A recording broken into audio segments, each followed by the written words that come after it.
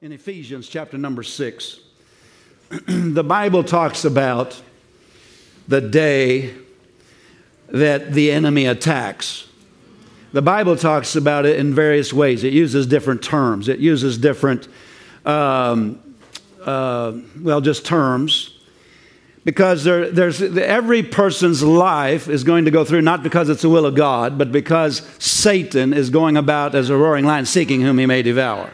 He comes to steal, kill, and destroy. And every person's life is going to encounter certain attacks.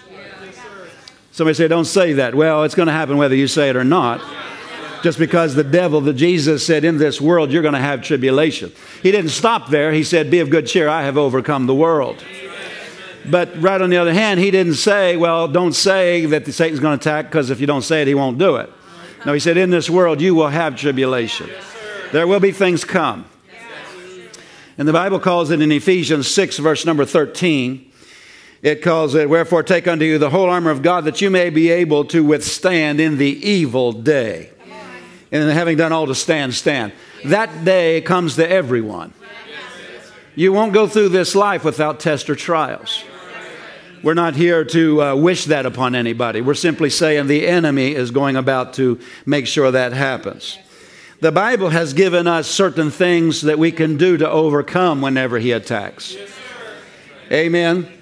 And so I want to share about this evil day and when it comes, 3 things to use your faith for in the day of crisis. And you'll see as we go here what this is all about. But 3 things to use your faith for in the day of crisis. You'll get more understanding of what this evil day means here in verse 13. If you'll look at some other verses in Ephesians chapter number 6. Look, for example, at verse number 11. Talks about standing against the wiles of the devil. And then you could go down to verse number 16 if you have your Bible open there. He said, take the shield of faith wherewith you'll be able to quench all the fiery darts of the wicked. The wicked means the wicked one, Satan or the devil. And so this evil day of attack, there are various kinds of attacks. There are various ways Satan comes towards people's lives. We're not here to glorify him this morning. We're here to expose his strategies and his devices. And the Bible says if we're not ignorant of his devices, we can have the advantage. We're here to show people how to have the advantage. And so when we read these verses, we see that there are, the evil day is the day of attack, and there are various kinds of attacks. Like James 1:2. I'm going to give you some scriptures this morning, and then we'll launch into some of this. The Bible said, count it all joy, brother, when you fall into diverse temptations. Notice that, diverse temptations. That word temptations doesn't only mean, enticement to sin. It means tests and trials. You look it up, it's used in both ways. That when you encounter various tests and trials, notice he didn't say if. He said, this is going to come to everybody. There's going to be a day where there's an attack. You understand? We're not trying to stick our head in the sand like an ostrich and say, if I don't think about it, it won't happen. No, the best thing to do is get ready for it. Be prepared ahead of time. In Matthew 7, Jesus said, whosoever hears these sayings of mine and does them, he'll be like a man who built his house on a rock. And when the floods come, the winds blow, and that's the type of an attack, and beat upon that house, the rains descend and beat upon that house, it will not fall because it's founded on a rock. What you do before the crisis comes is going to determine how you endure through the crisis. So that's what he's talking about, but there's different kinds of crisis. James 1:2 says when you encounter various, King James says diverse temptations. We don't talk like that. If you look at other translations, various kinds or various tests and trials. There's different kinds of tests and trials. There can be all sorts of things. There can be attacks against a person's finances, attacks against a person's mind, attacks against, fiery darts are included. Remember there he said fiery darts. There can be attacks against a person's, some relationships. There can be attacks against a person's body.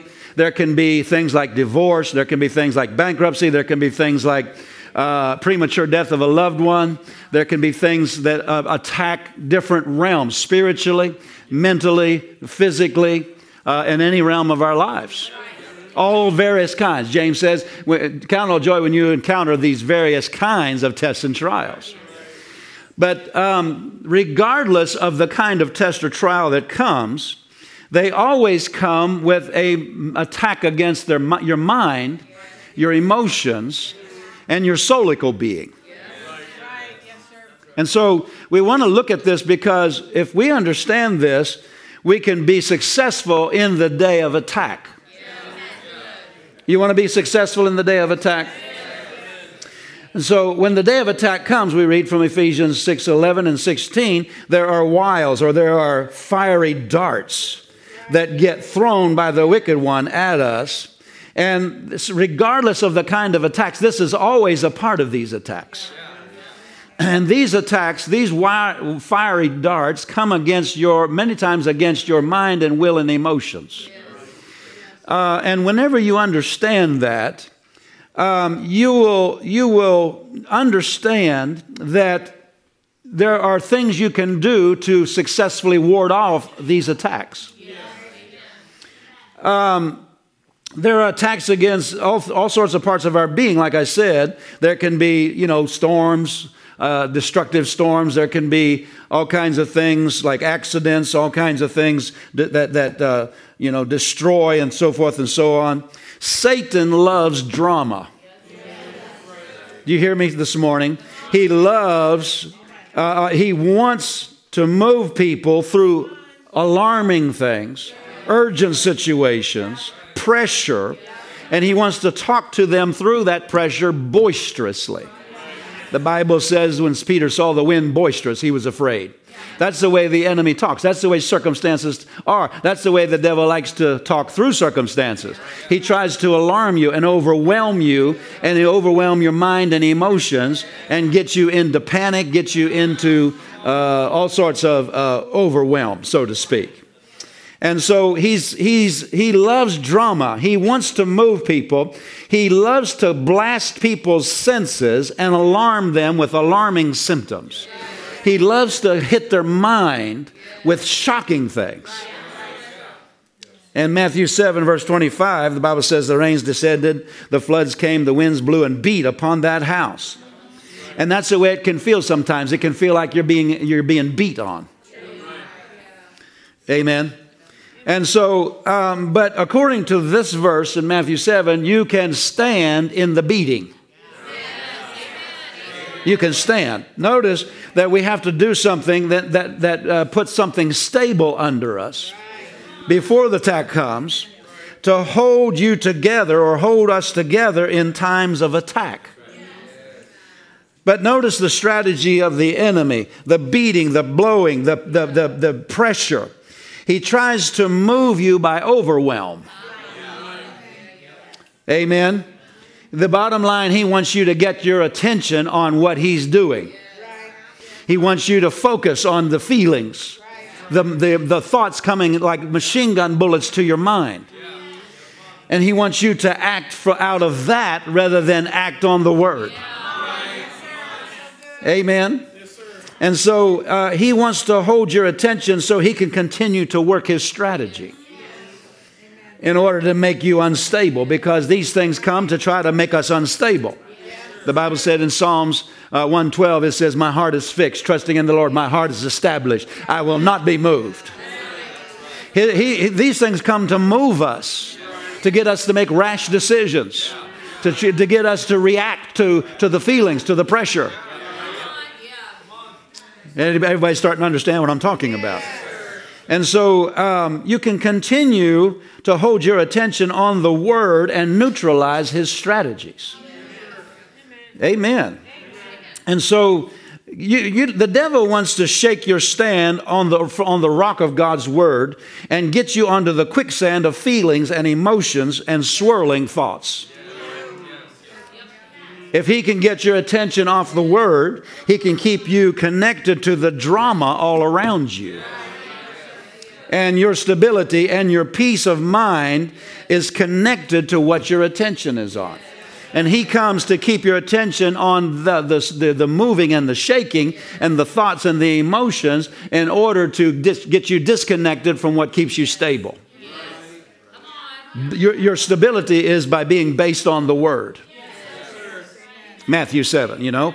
And so if he can get your attention off the Word, he can keep you connected to everything around you. Build your life on what the Word says and doing that. And that is you getting ready for anything the enemy will ever throw at you. Amen. The time to build is not in the attack. When the winds are blowing, when the storms are raging. The times to build is whenever in times of seasons of relative rest. You understand? And so what you do before the storm comes matters greatly. The stability and peace of mind is connected to what your attention is on. Build your life on the right things. That includes the promises of God. That includes being around people of faith. That includes, fellowshipping with God, learning to go to the secret place. Because in that secret place, all that swirling, emotional upheaval is calmed down. There's a secret place of the Most High that you can abide under the defense of the Almighty. There's a defense around you. Amen. And so some people, they feel all these things and they let them move them.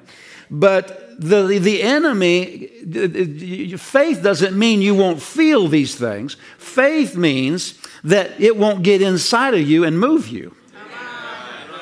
You realize the enemy's going to come. Everybody feels the same kind of pressures, the same kind of swirling emotional things, and the same kind of impulses to run, to do something rash, to react to the feelings and the swirling emotional things. And but he's trying to get you. He's trying to get these things on the inside so that they can move you. Amen. When you don't know the strategies of the enemy, then people that don't know how he works will fall apart in the day of crisis. Matthew 7 talks about then the one who's built on the sand. He doesn't build on the rock, but he builds on the sand. The same storm comes, the winds blow, so forth and so on. But he said, and it fell. The house fell. I was reading that one time, and the Lord said, you can also say fell apart. Some people, because they don't do the right thing, their attention's on the wrong thing, they fall apart. They fall apart emotionally. They collapse. They lose hope. They give up. They can't go on. But God has something for believers to enable you to stand in the middle of the emotional swirl and just keep on keeping on. Amen. And keep the joy. Amen. Praise God. And so these days of crisis, you have to realize that there's something available to you from God for your soul. Psalm 23:3, He restores my soul. Trials, tragedies don't have to scar your life for the rest of your life.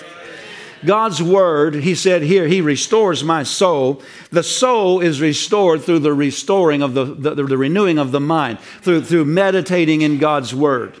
And you don't have to be scarred for life because of a crisis, because of a tragedy. There is a life ahead of you. And so let me say three things to use your faith for in the time of crisis. Number one, to keep the crisis from getting on the inside of you. Number two, to keep from being crushed by a broken heart. Number three, not lose the inner identity of who God says you are and what God has for you in the future. Amen. So building your life on hearing and doing the word enables you to use your faith to get through on the other side of a crisis. And you can hear what God's saying in the middle of a crisis just as much as you can hear the one who's being more boisterous. Just because the devil's talking the loudest doesn't mean what he's saying is more true. What he's saying is louder, but that's not the true voice. The true voice is the voice of your shepherd. And he's talking in the crisis just as much. And you can hear his voice. And you can be stabilized because the voice of your shepherd will stabilize you. It'll keep you solid. It'll keep you from being moved. Hallelujah. And falling apart, like we said. And so you don't have to be traumatized by crisis, by tragedy. It doesn't have to scar you for life. Some people go through these things and they're scarred for life. But the psalmist said, He restores my soul. Say that out loud. He restores my soul. Amen. You don't have to be altered in your personality by going through some of these things. I've seen people, their whole demeanor alters. They're not alive on the inside anymore. They're a shell of what they used to be. That is not the plan of God. He restores your soul. I said He restores your soul. Amen. Yes, you're going to feel emotions. You're going to have thoughts come to you like machine gun bullets. You're going to have things swirl. That's the way the devil works. He tries to stir stuff up. He likes alarming things. He likes to bring hard pressure where you feel it.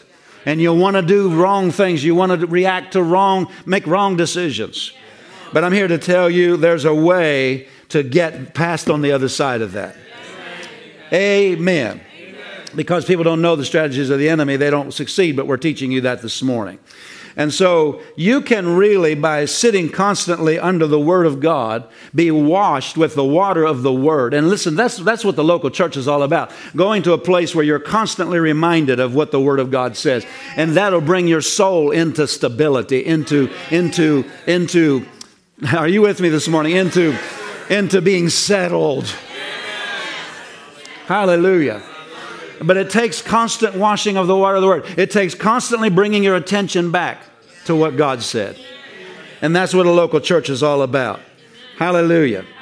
There's not just healing for the body. There's healing for the brokenheartedness. Brokenheartedness is something that happens when something comes to, if you look up the word broken, it means to crush. Something in somebody's life came and crushed their spirit, crushed them on the inside. And they're hurting. There's a sense of hopelessness. There's a sense of disappointment. There's a sense of despondency. There's a sense that it's all over. That's what he means when he says brokenhearted. But Jesus said, the Spirit of the Lord is upon me. He's anointed me to heal that. There's a way through the anointing and through the Word of God to get to the other side of a situation and look like it never even happened, because you're not crushed on the inside. Didn't fall apart. You understand what I'm talking about? It didn't scar you. You're not traumatized. There's life after crisis. There's life after trauma. Good life. Good living. Hallelujah. I'm just going to preach it as if the Lord gave it to me. A church family can become a safe place in a time of storms and trouble all around us. And by sitting constantly under the Word, we build, as it were, a heart ark. Remember, Noah was in the ark. We can build, as it were, a heart ark. An ark which is a safe place in the middle of an outpour of trouble. Out of the promises of God, we can build a heart ark so that whenever the trouble comes and it's rising all around us, rather than sink into it, we rise up and we're on top of it. We're in a safe place because we've built the promise of an ark, so to speak, for our heart. And the promises of God cause us to be buoyant rather than sinking into all of this. Now go to 1 Peter 4, verse number 19. He says here, those that suffer according to the will of God. This is a very interesting verse, and people read this term, the will of God, and they get all messed up with it, but I'll show you what this means. 1 Timothy 4:19. 1 Peter. Did I say 1 Timothy?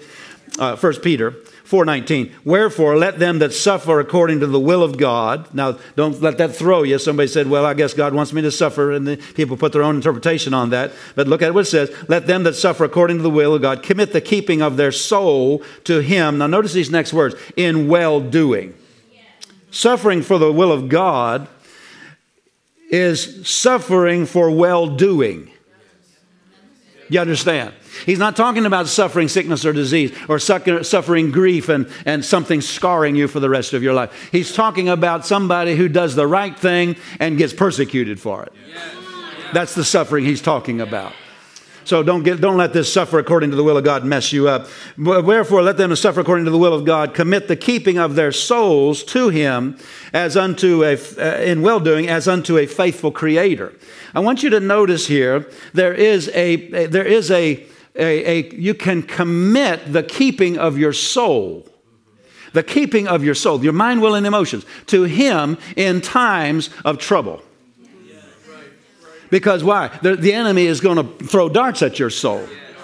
We've looked at that. He's going to throw darts at your soul, your emotions. Isn't that right? But so the keeping of their soul, you can commit the keeping of your soul to God. Now, when you do that, He's going to show you how to participate with Him in that. Isaiah 26:3 says, thou wilt keep him, and so this is God. God will keep him in perfect peace, whose mind is stayed on thee. He's going to say, okay, you've committed the keeping of your soul, mind, will, and emotions to me. Now, here's how you can cooperate with me on this. Keep your mind and attention stayed on me. Hallelujah. It's John 14:27. He said, I leave peace for you, but don't let your heart be troubled. In other words, you have some responsibility in this. And we can do what He asks us to do, can't we? And so by practicing the Word, we can actually God will keep us in perfect peace in the midst of the test and trial. Are you still out there? Now, in 1 Peter 1:7 here, notice real quickly, we're going through a lot of verses, but I got to get something here real quickly. 1 Peter 1:7, it talks about the trying of your faith. 1 Peter 1, verse number 7, that the trial of your faith, being much more precious than of gold that perishes, though it be tried with fire, might be found unto praise, honor, and glory at the appearing of Jesus Christ. The trying of your faith. Say that out loud, that term, the trying of one's faith. That tells you it's going to come. Satan is is the one who tries your faith. He brings all sorts of circumstances and tries to get you to let go of your faith. You understand? So he's talking about the same thing we're talking about, but I wanted you to see that the Bible does, once again, in this statement, in this verse, it talks about the day of trial, the day where things are going to be tested. Your faith is going to be tested. Am I making any sense? And so there's a verse that the Lord spoke to me this morning when I woke up in Luke 21, verse 19. I want you to go to that one. I know I'm going through a lot of verses, but I got to get to something here. Look at very carefully. Luke 21, verse number 19. Now, the context of this is the last days. It's when all the upheaval just before we leave here, just before the tribulation, all sorts of things, earthquakes, all sorts of things, famines, wars, rumors of wars. I mean, one just started in Israel the other day, and all stuff. You understand? He's talking about the stuff that Satan is going to try to work in the last days. Hallelujah. We're redeemed from the stuff.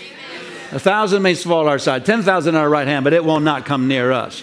After he talks about all that trouble, he says in Luke 21:19, in your patience possess ye your souls. In other words, get a hold of your mind, will, and emotions. Amen?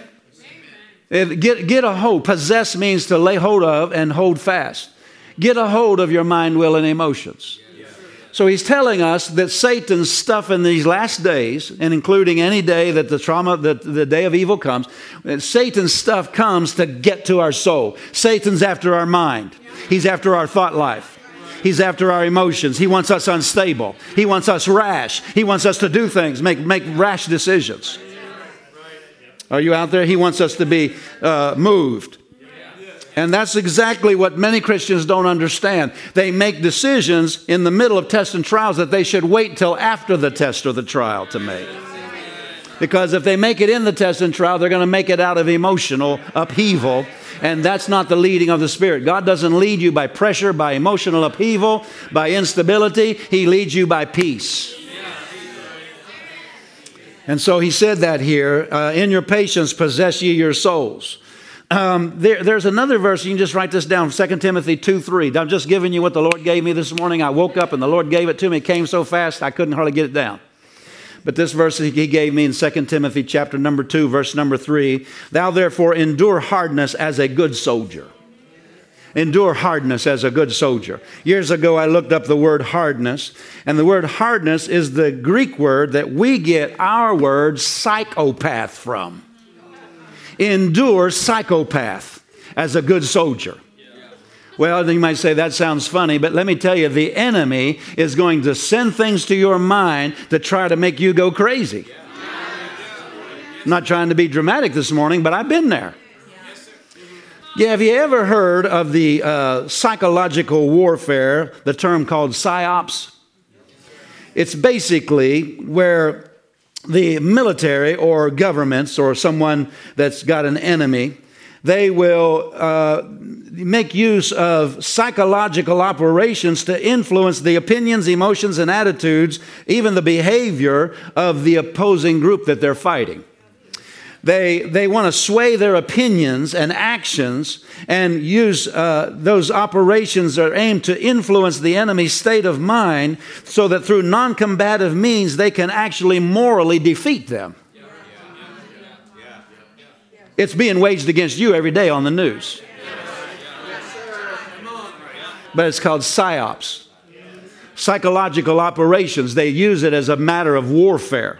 You understand what I'm talking about? When a boxer gets in a ring and he starts talking smack to the other guy, that's psychological operations. And so it's a strategy to demoralize, actually, to lower the combat efficiency of an enemy so that you can overrun them and overtake them.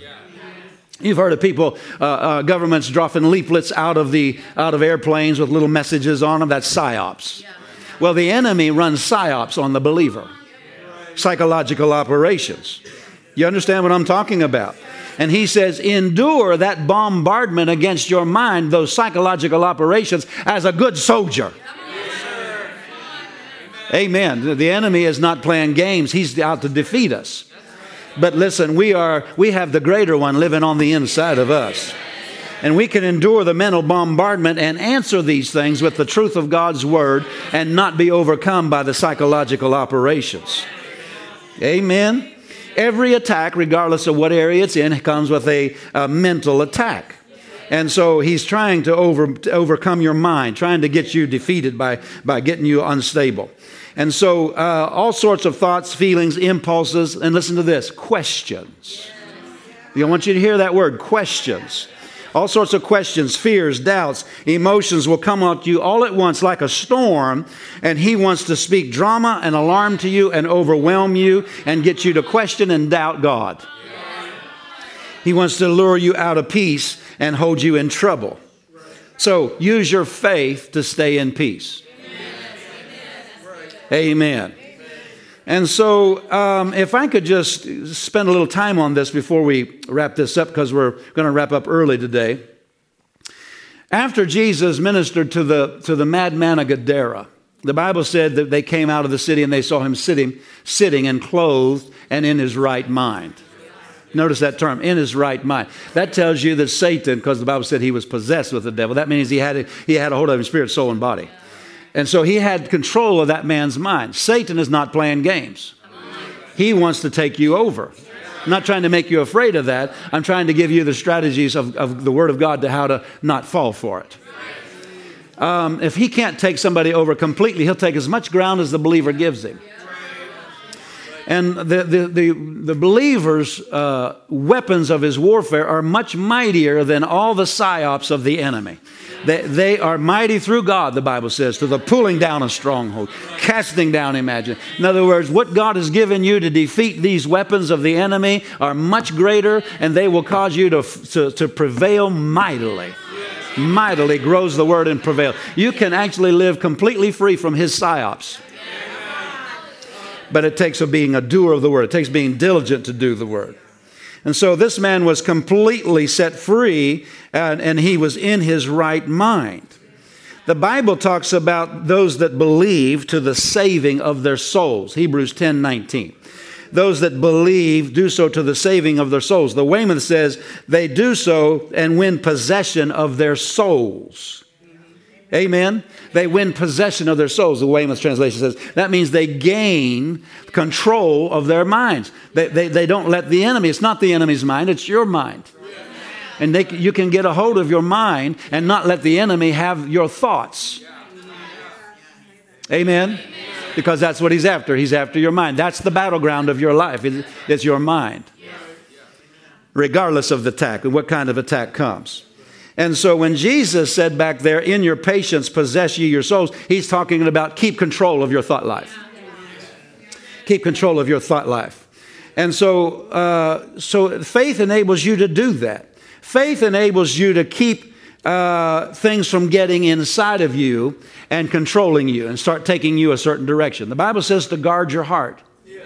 Why guard your heart? Because when something gets in there, the first thing that happens is it changes the inner image of you. The second thing that it happens is it starts taking the steering wheel of your life and turning your life the direction of that thing that got on the inside of you. And that's what defeats people, not the enemy per se. We have to be good at knowing his strategies. And so, are you hearing this morning?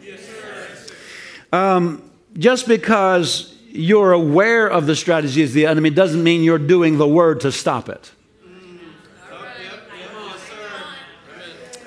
Adam was fully aware of what Satan was doing in the garden. Eve was deceived. Adam was fully aware of what was happening. Satan got both of them. Why did Satan get Adam too? Because he was lazy and didn't do what the word said.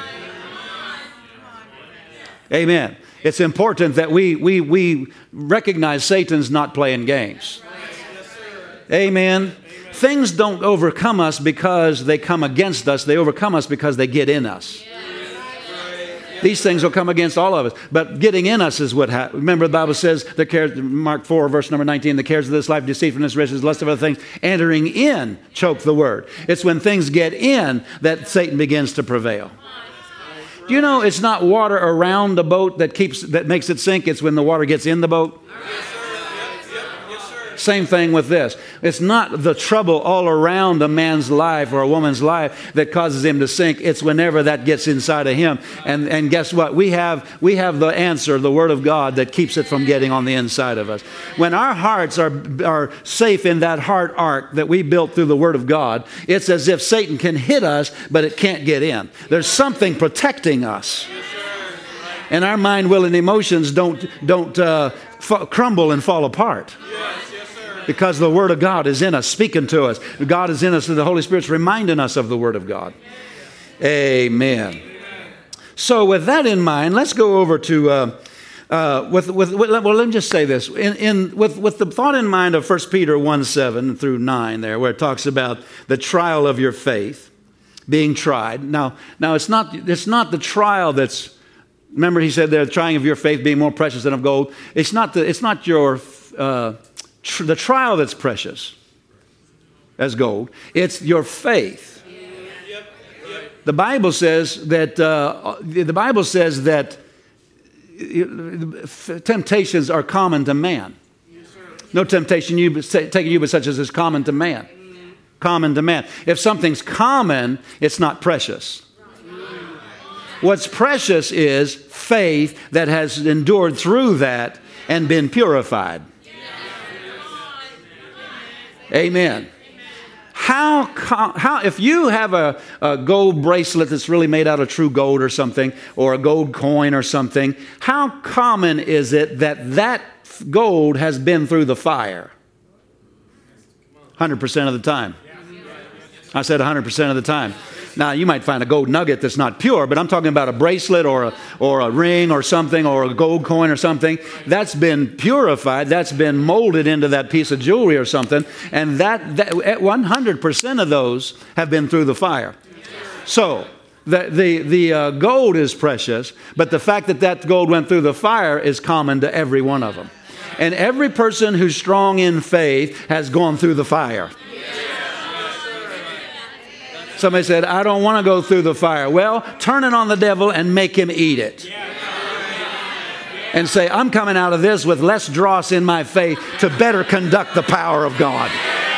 to better conduct the power of God. Because they say gold's one of the best conductors of electricity that there is. And I believe he's using that to illustrate that the power of God is conducted by true, pure faith that's gotten all the dross out of it. It's like gold. It conducts the power of God. Hallelujah. Now, but let me tell you, one of the greatest trials of a man's faith is whenever he doesn't understand.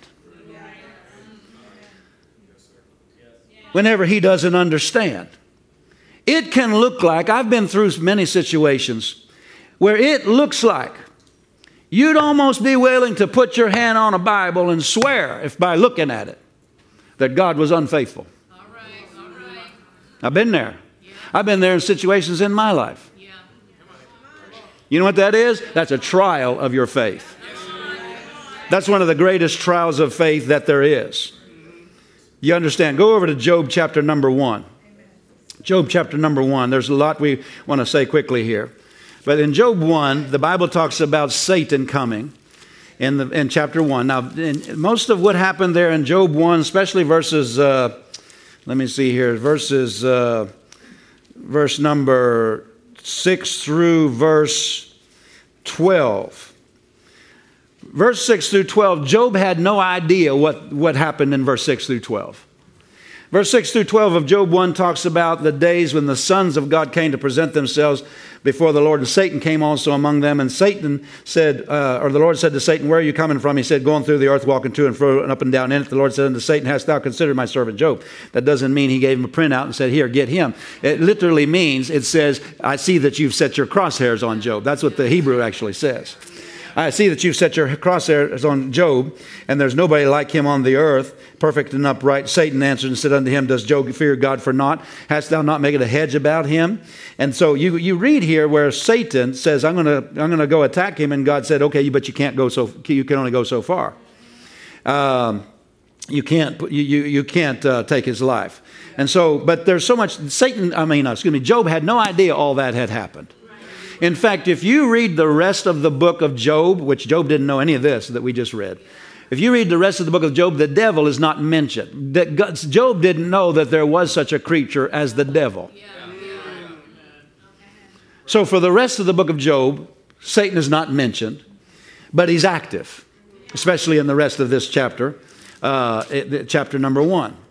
And a lot of the other verses where, his wife came, said, "Curse God and die," and so forth and so on. But Job didn't know that there was a devil, and so Job made this statement. Notice what it says here in verse 22. Well, let's go back to verse 21. He said, verse 21, "Naked," this is chapter 1, "Naked came I out of my mother's womb, and naked shall I return thither. The Lord gave, and the Lord hath taken away. Blessed be the name of the Lord." Well, no, the Lord gave, and Satan took away. But he didn't know that. The Bible is progressive revelation. When we come over into the New Testament, we get John 10:10. "The thief comes not but for to steal, kill, and destroy. I am come that you might have life and have it more abundantly." But Job didn't know that. He thought the Lord was the one that did all this to him. Notice that. But notice verse 22. "In all this, Job sinned not, nor charged God foolishly." Whoo, my. Why? Because if you read very carefully, the word foolishly just means to attribute an injustice to God. He didn't say, "God, you were not fair with me. You weren't faithful. You didn't do what you said you would do." He didn't charge God that way. Amen. He didn't understand what had happened, but he kept his mouth shut. He said this one thing, and then he kept his mouth shut, because I don't quite understand here. Looks like God took something away. But he kept his mouth shut. He didn't charge God foolishly. Why? Because when you don't understand what happened, what you say is going to be wrong. You realize that? Be careful what you say when you don't understand, because what you say will be wrong. When a man doesn't understand what is when he's most likely to be wrong about God. Amen. Be quick to hear, the Bible said, and slow to speak. Isn't that what the Bible said? And when you do speak, watch what you say. Make sure it comes from the light of the Word. Faith and faithfulness to God is proven in these situations when you don't understand and when you don't know what happened and you don't know why it happened. You understand? God in Psalm 11, verse number 7, is called righteous, and many other places in the Bible. The Bible calls him the righteous judge of all the earth. In other words, he hasn't perverted justice for any of us. He hasn't been unfaithful to any of us. And you can read that in a number of different references. But many verses say that he is right in all his dealings. Many different, that's what the righteous judge of all the earth means. And so whether you and I understand everything or not, he has never done us wrong. He has never been unfaithful. Amen. So we need to make up our minds, especially when things we don't understand the way something turned out. Maybe you don't understand. Maybe some do, but maybe some don't understand. Maybe when we don't understand, we have to be especially careful about what we say. Because this is where crazy, stupid doctrines come from. People say all kinds of silly, asinine, accusative statements against God.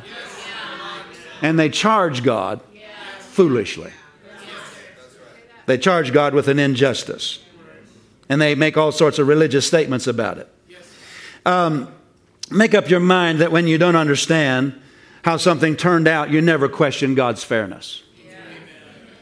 Are you with me this morning? If you don't settle this, it'll cause you a lot of problems in life. The Bible says in Deuteronomy 29:29, the secret thing belongs to the Lord. So in somebody else's life, you don't always know everything. But that doesn't change what we do know. What do we know? We know what the Word of God says. We know our covenant. We know our covenant rights. Amen? And so you can ask questions, all right. You can ask questions even of God. But it might take some spiritual growth to understand the answer to that question. And second of all, when you do ask a question, ask reverently and humbly, not with an accusative tone in your voice. That's dangerous ground. I said that's dangerous ground. People cry sometimes and say, "Why, God, why?" But if you examine some of this stuff, it's not just a question. It's an accusation. Amen? Even if they don't say it, they're judging God. They're accusing God. Are you still there? This happens. People are out of church today because of the enemy bringing these kinds of thoughts. Say, "Well, God, I just can't trust you anymore." Hello? Why is it that we flawed human beings want to point to a perfect being and say, "God, you failed me"? Why is it that flawed human beings want to point to a perfect being who never has failed a single person on the planet and say, "You failed me," and give up on God? That's because of the fallen sin nature and an unrenewed mind that people do that. Hallelujah. We're not going to fall for that anymore. Tell your neighbor, we don't fall for that stuff anymore. It can look like sometimes God didn't do something he should have done. We're just shucking the corn this morning. Pastor has never shied away from anything, has he? You need to hear this morning because you need to answer some stuff. You need to answer some stuff. And so there's nothing wrong with him.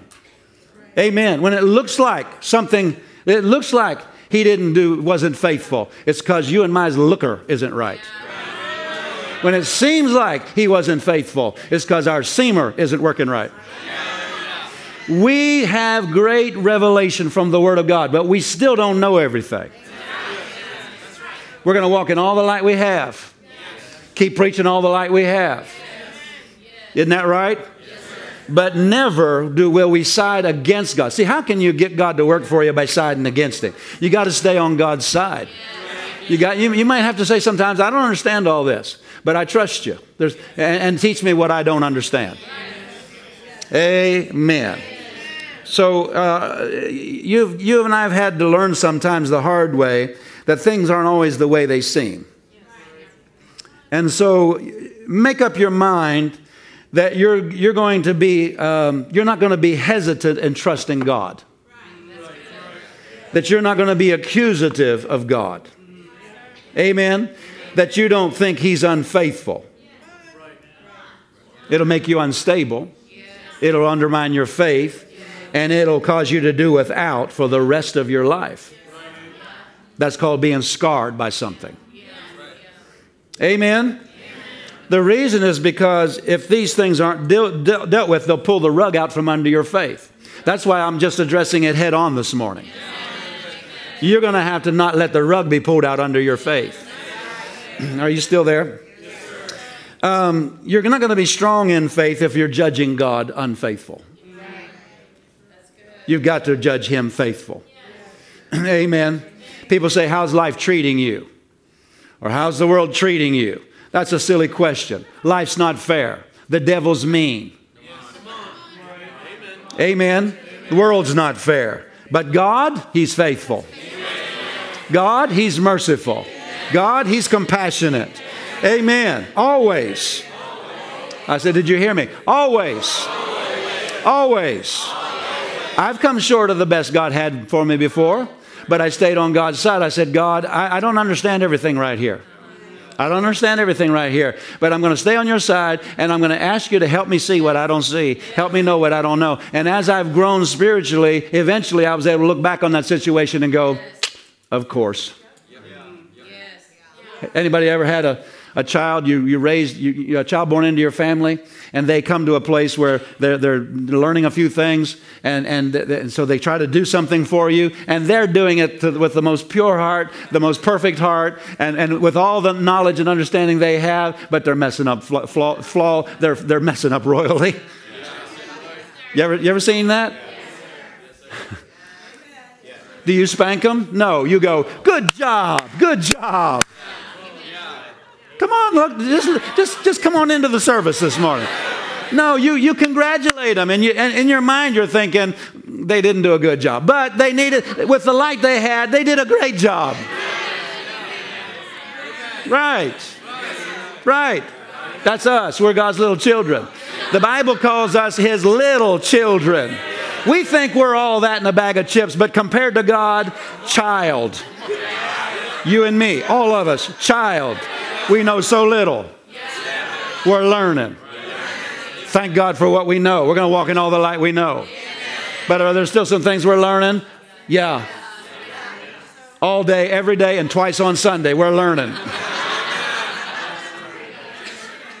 You and me, all of us, learning. I said we're learning. Hallelujah. This will get you through some tough times. Even if you through the tears don't understand, and you look at God and you don't understand, you just say, God, I don't understand everything right now, but I'm not going to accuse you. You're faithful. Amen. That'll get you through some hard times. I said, that'll get you through some hard times. You might not know everything, but you know this. God is faithful. Faithful who is He who called you, who also will do it. He that began a good work in you will be faithful to complete it. Amen. Come on, somebody. He is faithful. His ways are always perfect. He never fails. He never is unfaithful to us when we pray. Amen. You know, in Luke 18, there's a parable of the unjust judge. And people think that is God. Well, there are so many verses that say that's not God. In fact, every verse in the whole chapter 18, 1 through 8, every verse has something in it that says that it's not God. God is not the unjust judge. You say, well, if God's not the unjust judge, who is the unjust judge? I'll tell you, it's called what you see. The way it looks like. Things can lie to you. And say and make false statements. That's where all these religious doctrines come from. But we don't change the Word of God, and the Word of God doesn't change. If the greatest faith preacher you ever met falls dead in the middle of a sermon on faith and healing, that wouldn't change my doctrine. Would it change your doctrine? No, it shouldn't. It shouldn't. I said it shouldn't. That's you responding to this. A thought. Something hitting you to try to make you unstable. Say it out loud. God is faithful. I don't base my doctrine on somebody's experience. I base it on God's word. Hallelujah. And I'm bringing my experience up to God's word.